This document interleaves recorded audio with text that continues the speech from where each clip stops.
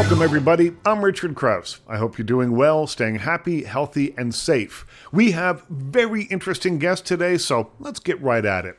Later, we'll meet Yannick Bisson. You know him from 16 seasons as Detective William Murdoch on the very popular show Murdoch Mysteries, but did you know that he's also a director? We talk about Baking All the Way, a new holiday movie he directed and stars in, playing in theaters for one night on December 5th, then premiering on Super Channel Heart and Home on December 10th. That's a little bit later on. First, though, let's get to know Linwood Barclay. A writer of thrillers, he is a New York Times best-selling author with 20 novels to his credit. His books have been translated into more than 24 languages. He's sold millions of copies and been adapted into films, and no less an expert than Stephen King calls him a suspense master in a class of his own.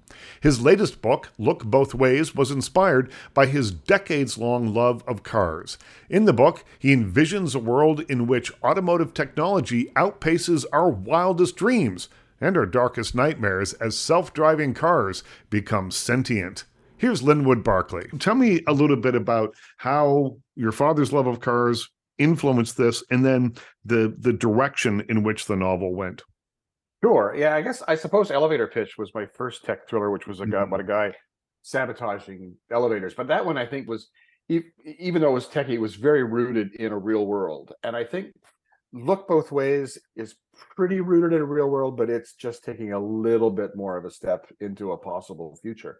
And yes, my father was an automotive illustrator, and he, if you were to look at the car ads in Life, Look, and Saturday Evening Post back in the 50s and so forth, my dad drew those cars. And one of those beautiful drawings of a 59 Cadillac graces the title page of this book. So I grew up I grew up even from as my earliest years watching my dad work in his studio. For a long time he had a studio in the house with skylights and so forth, and he would draw these astonishing photo like illustrations of caddies and Fords and so forth. And so I was always and of course he would buy little model cars and so forth, and not just for me to play with, but he would kind of use them as reference. And so I grew up all surrounded by it, and I loved cars. He and I would go to the car show, and he'd buy slot car sets, and we'd have, all this kind of great cool stuff. And sadly, I lost him when I was 16. He died of he had lung cancer, and I finally persuaded him to get a cool car, which was a 1970 Dodge Charger, which by default ended up my car because my mom didn't drive, and I was doing all the family running around in errands. So at 16, I had this Charger. But I've always loved cars. And so with the advent of possibly of self-driving cars, this is not a future that I look forward to, because I can't even rely on my Ring doorbell to work properly. Like, it's always doing the wrong thing, or it wants me to re-sign in when I have somebody waiting at the door. Like, it just drives me nuts. So I'm not ready to hand the keys over, as it were, to a self-driving vehicle. I don't look forward to this future. And I got thinking about it and thought there was maybe a really cool idea for a thriller in this. And so I described Look Both Ways as kind of, think Jurassic Park, but instead of dinosaurs, you're on an island with self-driving cars. and it's a big media day. This big company has persuaded everybody to surrender their conventional vehicles to the mainland and given everyone one of these autonomous vehicles. And on the day of the big media event, a virus gets introduced into the system, and all the cars essentially become homicidal. So you're like on an island with 1,000 Christines. And so it's a bit, it's a little different than the kind of thrillers people have come to expect from me. And in fact, I wrote this book, I think 3 years ago. And my publishers liked it, but they just really couldn't figure out what to do with it. And because it's, once you start writing a certain kind of book, they're afraid for you to do anything else. But over time, they thought, you know what, we're going to do this thing. And so in the US, they decided to just do it as a mass market paperback. So, but in Canada, we did a proper edition, and it's coming out in the UK in February in hardcover. So, I mean, early reports, it's a blast. I mean, it's just I think it's just a really fun, crazy, wild ride of a book, Well, I think about Elevator Pitch and then this book. Elevator Pitch made people not want to take elevators. I think this book amplifies fears about self-driving cars. And I always think of the Alfred Hitchcock quote where somebody wrote him after Psycho came out, and they said, "My daughter stopped taking baths after watching Les Diaboliques, and now she won't take showers after watching Psycho. What do I do?" And he said, "Well, send her to the dry cleaner." Which, Plus, when I wrote Elevator Pitch, I had said at the time, I said, this is a book that will do for elevators what Psycho did for showers and Jaws did for the beach. right. And let's hope that applies maybe to this book about self-driving cars. I mean, you're just not going to want to you're not going to want to put your life in the hands of one of these things.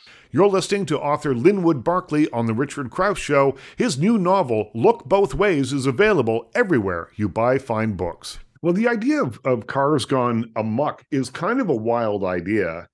But I love that the characters are very much grounded in reality. There's, Sandra, who is a widow, and she's very much a very real person while all this crazy stuff is going on around her.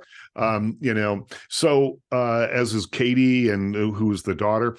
So how do you balance the elements of a story like this, the more fanciful side of it, with keeping characters who are very much earthbound?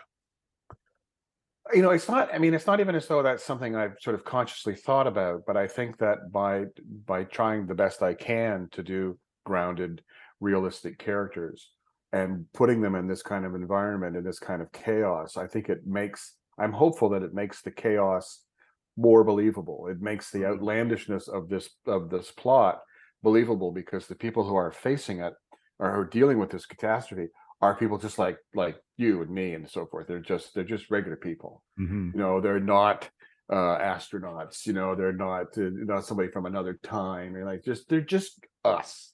And Sandra, she's working as a PR person on the island, and she's got 2 teenage kids, and she thinks and she's doing PR for this big car company, and she thinks this is the greatest thing ever because her husband died falling asleep at the wheel. And she thinks, imagine if these kind of cars had been around that night when my husband died, he'd still be with us today. And although she's about to find out that these things are not all they're cracked up to be, these little vehicles that just are going to be the perfect safe thing. I mean, the idea was that, if every car on the island is a self-driving vehicle, then that's would be the perfect way to test them. And because they have kind of a hive mind, and they're all aware of where each other are. So when everybody comes to that 4-way stop, if this car got there at 1/100th of a second before the other one, they know. So there'll never be another accident. There'll never be another speeder. It's just going to be absolute utopia, but it's not going to be. Yeah, until they become sentient.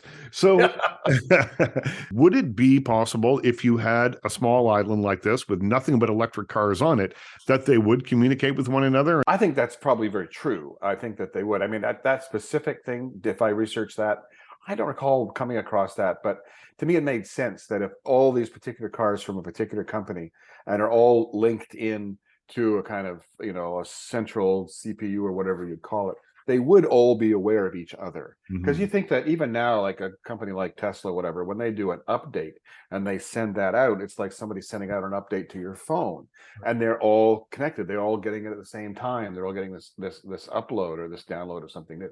So the research I was doing into autonomous cars was more like the problems that there have been, cars that and people who've fallen asleep while driving one, and cops coming up alongside and trying to get somebody to wake up in a car that's driving along, or the fact that sometimes the cars have become confused by bright, like driving into a sunset and light and dark and getting mixed up.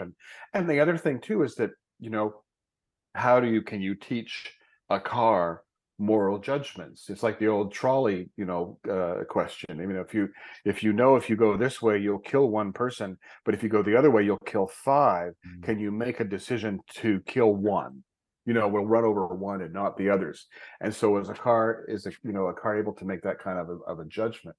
And I mean, I don't think we're there. We're not there yet, for sure, in the real world. In the novel, the manufacturers of this vehicle think we're ready. So this book is populated by these very high-tech cars, but you've also managed to work in a 1959 Cadillac Coupe de Ville. Everyone was supposed to, as they say in the plot, everyone has to surrender their car, but there's this one guy on the island, a retired teacher, who has in his garage, and does not surrender, has this beautiful, perfectly restored antique 1959 Caddy. And first of all, I have on my wall in my office here framed an illustration by my father of the 1959 Caddy. And to me, that car epitomized the sort of apex of the sort of outrageousness of Detroit styling, because there were never any bigger fins. No, they've had the biggest fins ever, right? Yeah. There was never a bigger fin on a car than on the 59 Caddy. In fact, if you can believe this is the kind of a nerd I was as a kid. In grade 7, I read Ralph Nader's book, Unsafe at Any Speed. And one of the things I remember from reading that is that people died on the tail fins of caddies, motorcyclists who, hit the brakes and they ran into the back of one and they were impaled on these things. And to me, that was just symbolized, when Detroit at its sort of most outrageous during that period. And it's an outrageous vehicle, and it's just beautiful. Like, it occupies like a couple of postal codes. Like, in one end of the car is in one time zone, and the other end of the car is in another. Like, they're about an hour apart. And I just love that car. And I thought, I think this car could be the hero of this novel. And so people, of course, will have to read and find out how that could be. But yeah, it was nice that there was this one vehicle left on the island. You are so prolific. I'm sitting here looking at you on Zoom in your office, and I assume you spend many hours in there every day. Do you write every single day? No, I'm contracted to do a book a year. Right. Some years there have been 2, but I basically am on a book a year treadmill. And so when I'm in the thick of writing, I do a first draft in about 3 months. So I'm pretty much locked into here for 3 months at a time, some part of the year for 3 months. And then there's a break while my editors have a read of it and we decide what tinkering and tweaking it needs. And then I'm back in here for another. I mean, I'm in this office every day, but I'm not here sitting writing every day. When I'm writing, I'm probably here at about 8:30, and maybe till after lunch. I'll quit maybe after 1 or 1:30, something like that. So when I'm in the thick of a book, I'm here, and otherwise I'm in here just dealing with this and that and so forth. I think that break is so important. So you spend the 3 months writing the first draft of the book, it disappears for a little while, and you get a different perspective on it by the time you get it back. Your editors have had to look at it for sure, but you've also had a chance to kind of distance yourself from it and maybe see it again through fresh eyes, and that's so important. Oh, it's true. But what's curious is, I've had some books that, the final draft wasn't much different than the first. That's when you just kind of capture lightning in a bottle. And then I've had other books that I just spent an immense amount of time tweaking and reworking. I think I've spent less time reworking Look Both Ways than any other book I've ever done. It just, the first draft came out, it was just about, I think I just about nailed it through the first time. And so I was very happy with that. So I think that comes across in the book, and that it moves really well and it kind of holds together well. I actually started writing the book that comes out next year in May, which is called The Lie Maker. That's done. It's all finished. But I started in August writing the book that would come out in 2024. And I had to stop working on it end of September because we were going to London and we were doing other things. And that may have been a mistake, because usually I try to find a stretch of time without any interruptions. But I'll be back to that book probably in another week or 2, and then I'll just try to work through it and hope it's done by maybe end of January. I'm trying to think who it was. It might have been Elmore Leonard, who always left in the middle of a sentence. Whenever he was going to take a break or go have lunch or something, he always left in the middle of a sentence because he knew how that sentence was going to end. So he could go back and end that, and it would just get him right back into the swing of it. I've heard of authors doing that, or else, writing the first line of the next chapter or something like that, so they know where they're going to go. I kind of love to be able to end a day on finishing a chapter, but then I may, for the next chapter, I may write a line in sort of all caps of sort of, this is where I'm going to start tomorrow. But that's, for every writer I know, they have a different approach. Everybody's got their own way of doing things, which just makes it kind of interesting, you know? Yeah, I think so too. My last two books were so vastly different in the way that they were written, both nonfiction, both about popular culture, one about film, one about music. One took me 2.5 years to write, the other one took me 3 weeks. And it was Yes. You're listening to author Linwood Barclay. His new novel, Look Both Ways, is available everywhere you buy fine books. Part of it was the subject matter. One was dealing with a film from 1970, shot in 1970, so harder to track down the actors and cinematographers and all that sort of thing.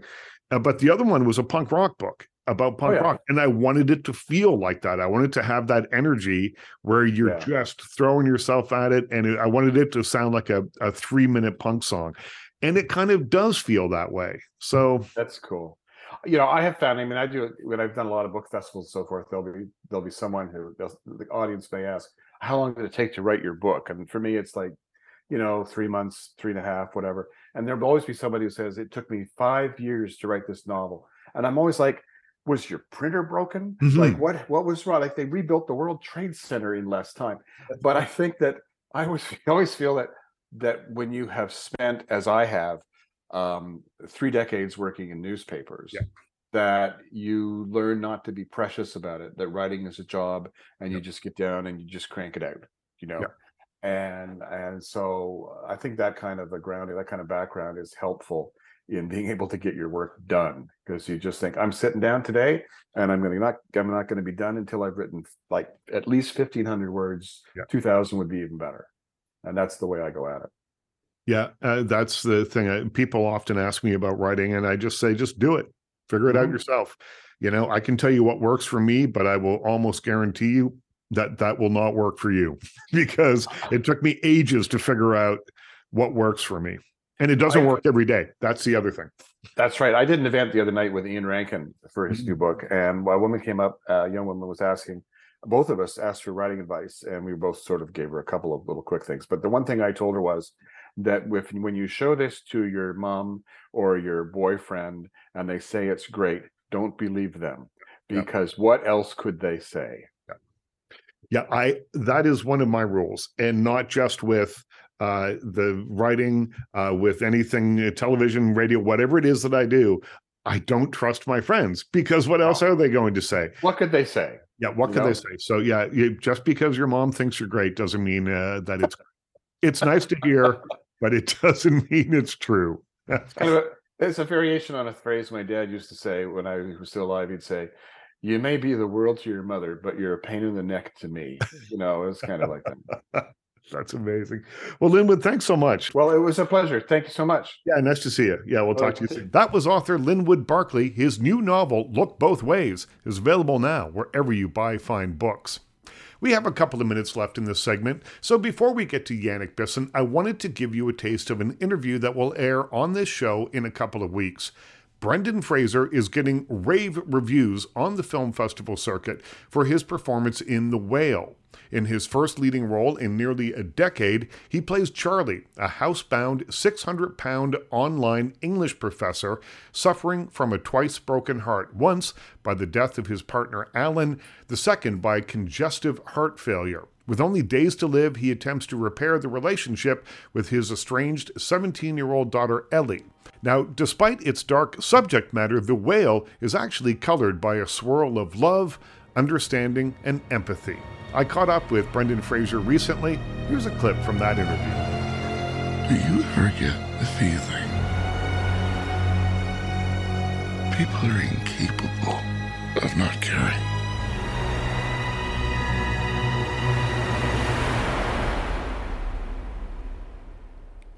People are amazing.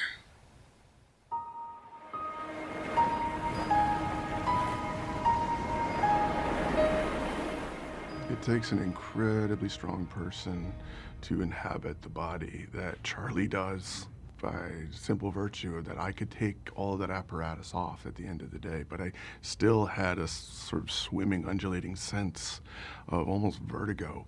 It stayed with me.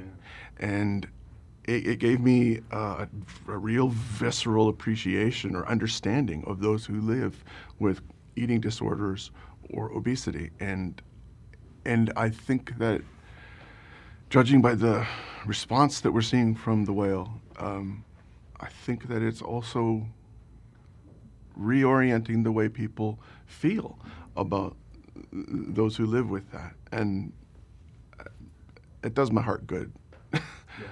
That changed me. Let's meet Yannick Bisson. You know him from 16 seasons as Detective William Murdoch in the very popular series Murdoch Mysteries. Set in the early 20th century, the show sees him solve a variety of crimes using unorthodox methods. But we're not here to talk today about fingerprinting, blood testing, or trace evidence. We're here to talk about Baking All the Way, a new holiday film he directed and stars in, playing in theaters for one night on December 5th, then premiering on Super Channel Heart and Home on December 10th. In the movie, a pastry chef from Chicago finds herself in Wisconsin convincing a baker to give up his gingerbread recipe for a new cookbook. Yannick Bisson and his adorable dogs join me via Zoom. I read about this, and I really liked it. You've been acting since you were a kid, but there weren't steady acting jobs, I guess. So you worked as a builder in between acting jobs. What kind of gigs did you do other than television and theater and that sort of thing? Well, it started out doing things for myself, so helping to improve the house that we'd rented, and then we'd sort of trade some labor for value, whether it was for rent or consideration of some kind. And then I started to take that a little more seriously once we started to buy houses. It was about making my own home better. And then there was a time where I basically had to make a living, and that happened in a few different instances where I sold cars, I sold long distance, I delivered pizzas, you name it, I've done it. And one of those things was I was a framing contractor. I was actually a laborer, but I learned framing over the course of couple of years. I can't say I'm, absolutely excellent at it, but that helped me understand homes, helped me understand systems, and then from there I learned a lot of other things. I learned to tile. I can basically build you an entire house that most likely won't fall down. It's very cool that you have the life experience of doing all those other kinds of jobs. So often, child actors don't get a chance to have that life experience and move through life and learn a little bit of what it's like to be not in front of a camera. It must make you richer as a person and probably a better actor because you've been out in the world a little bit. Absolutely. I think, the value of a dollar. I had some strange spending habits when I was a kid. So, and I grew up quickly too. It's a very much an adult world. And I think a lot of young people putting their kids into show business, they have some idea of what it's like. But at the end of the day, it is very much a business, and it has aspects of it that are not child friendly. And you really need to know what you're getting into. For me, I was very lucky. I had great people along the way. I got taught a lot of great tips on the business side as well as the performer side, and social side. It's an adult world, and so there are ways that you need to handle yourself, and there are things that are acceptable and things that are not acceptable. And so I was very lucky to learn that. Sometimes the easy way, sometimes the hard way. But having those life experiences, I absolutely believe have made me a better performer, a better adult, a better Canadian. I don't know. It just being more productive, more self-sufficient, and also being able to lend and sort of understand what everybody's doing on the set. I understand how things are built, how they're made, and even, for example, on Baking All the Way, I understand a lot of the lighting systems, and I was able to offer a solution to make one of our sets more usable by pre-lighting some of the bay windows in two different ways simultaneously, so that we could flip from day to night with just basically the Right. flip of a switch, and they would look good in both instances. So the kitchen that we cook in, you'll see that there are three large bay windows in them, and they convert from Christmas string lights at nighttime with frosted covering, and then in daytime we got sunlight coming through them to just lend some appeal to the set. Right. And that was something that I came up with so that we could make use of the set that was in the same building as another set. You're listening to Yannick Bisson on The Richard Krause Show. Find his new holiday film, Baking All the Way, on Super Channel, Heart and Home, on December 10th. That's the kind of stuff that you learn from being on a set forever, for Yep. decades. What do you think that you've learned by watching other directors? I suppose you learn just as much what not to do as you do what to do. Oh, absolutely. I think the great thing is I've learned from very technical directors. I've learned a shorthand with your crew, with your Right. technicians. I've learned a technician shorthand so that I can get them moving at the same time as pulling together the actors and giving them having a shorthand with them as well that will sort of cut to the chase more quickly, because there's an esoteric aspect to what we do that sometimes some directors are really strong with, but then on the technical side, Mhm. they how do I, this is what I want, Right. somebody help me.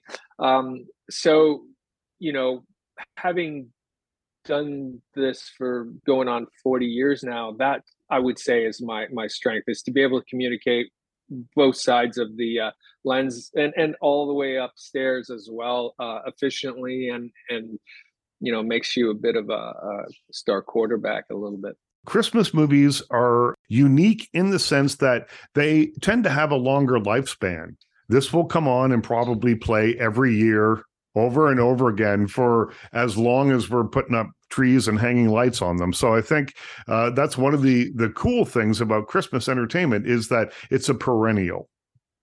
Yeah, and I try to choose projects that way often, because we already sort of put stuff out there into the ether, and most of my career projects were just, who knows whoever saw it, and whether or not my family didn't even really realize I was an actor until I was a fair ways into it. So yeah, and Christmas stuff, people, Christmas holiday, whatever you want to call it, everybody loves it, and it has a home for many years. There was one that I did a long time ago, Crazy for Christmas, I believe it was called, and it had Howard Hessman, Andrea Roth, myself, and some other folks in it, and I still hear about that airing to this day. So yeah, that I knew that was a wise move. You have such an extensive resume as an actor. We usually only think of you as being in front of the camera, but you made your directorial debut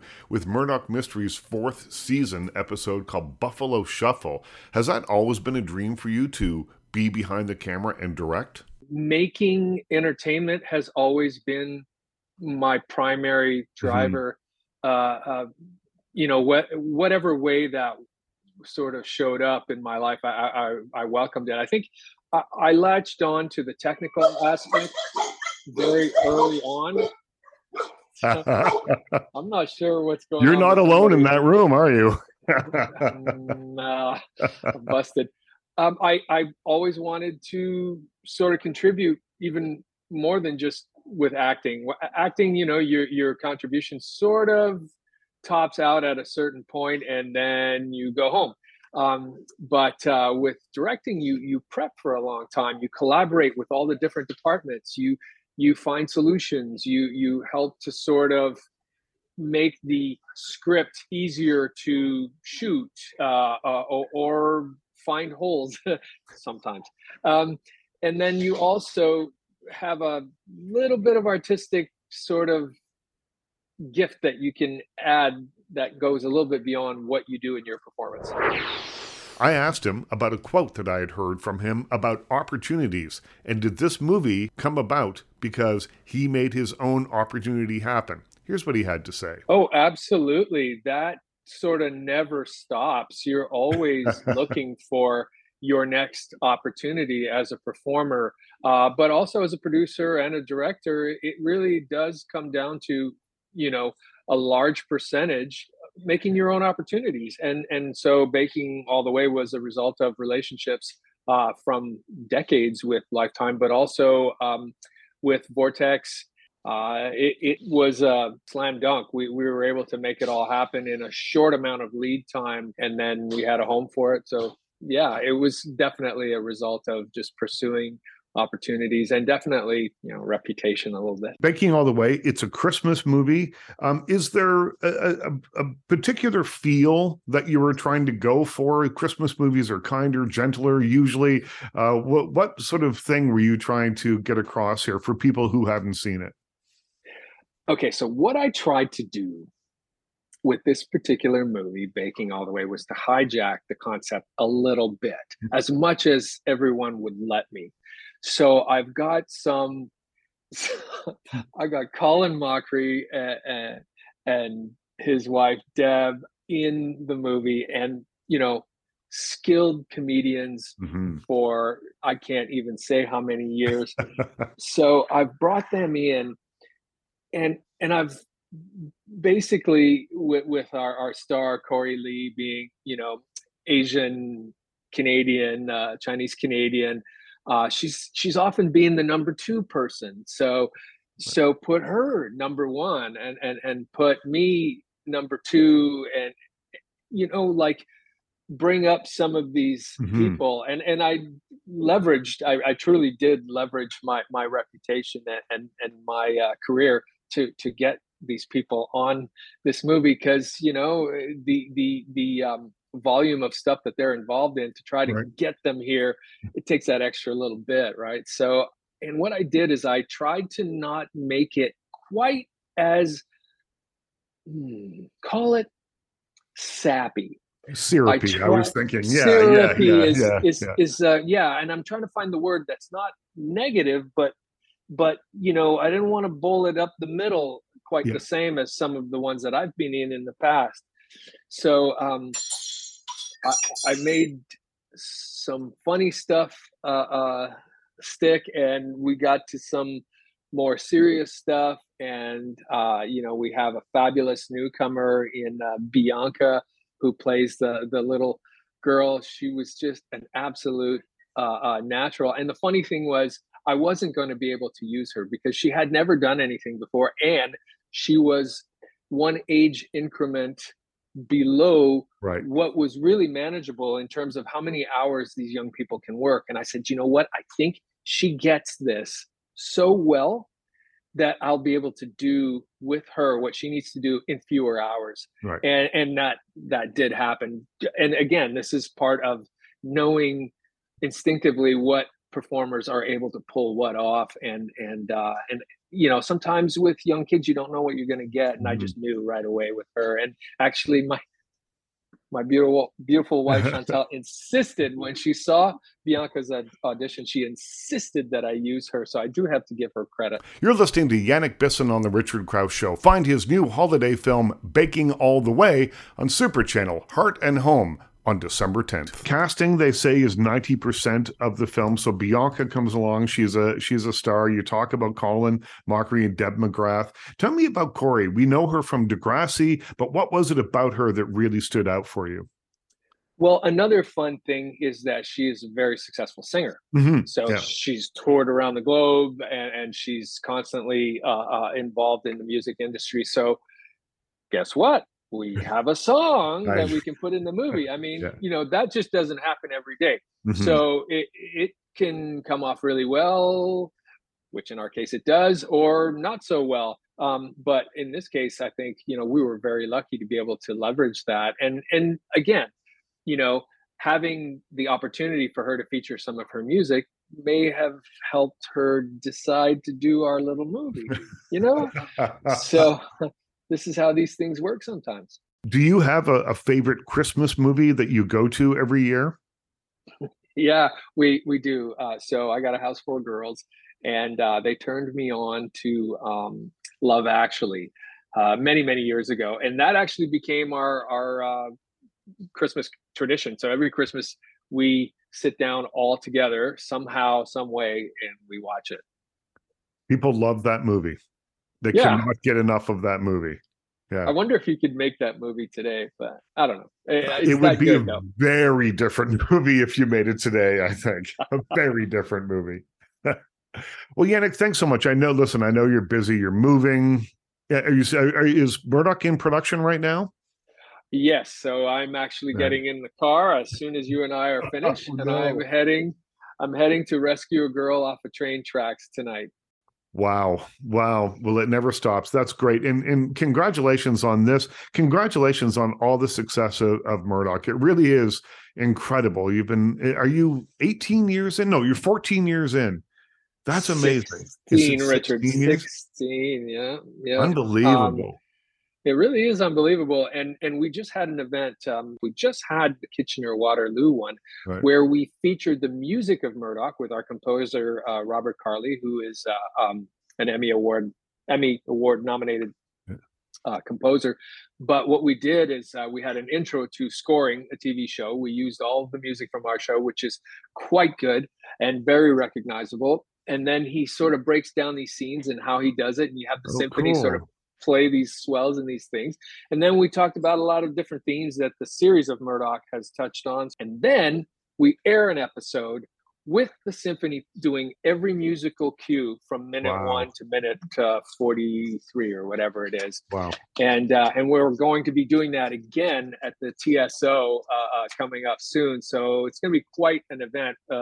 This was sold out in front of 2,000 people, and the Wow. TSO will be most likely sold out 4,000 people, that household. So it's mind-blowing thing. And I was just super choked up. That's the whole Yeah. point I'm trying to make, is it's 16 seasons of all of these episodes flying by as they're doing these musical intros of our series. And I did a dry run practice in the morning before the big event on the Saturday night, and I couldn't get the words out. So I had 100 people behind me with all their instruments. I'm supposed to introduce them, and I had to stop. I was so overwhelmed. It was Wow. so incredible. And I guess it's a mixture of those feelings, the music, the images, and all that, but also just how grateful I am for this incredible opportunity that will forever be a part of my life. That was Yannick Bisson on The Richard Krause Show. We've been talking about his new film. It's called Baking All the Way, and you can watch it starting December 10th on Super Channel, Heart and Home. Big thanks to Yannick for stopping by. Also, a big thanks to Linwood Barclay. His new novel is called Look Both Ways. It's a thriller. It's a tech story. It's kind of a horror novel. It's a lot of things, but man, is it ever good. I think you'll enjoy it. Check it out. Look Both Ways. Big thanks to Lyndon. But of course, as always, my biggest thanks goes to you for listening. I'm Richard Krause. Stay healthy, stay happy, stay safe, stay weird, and we'll talk to you again soon.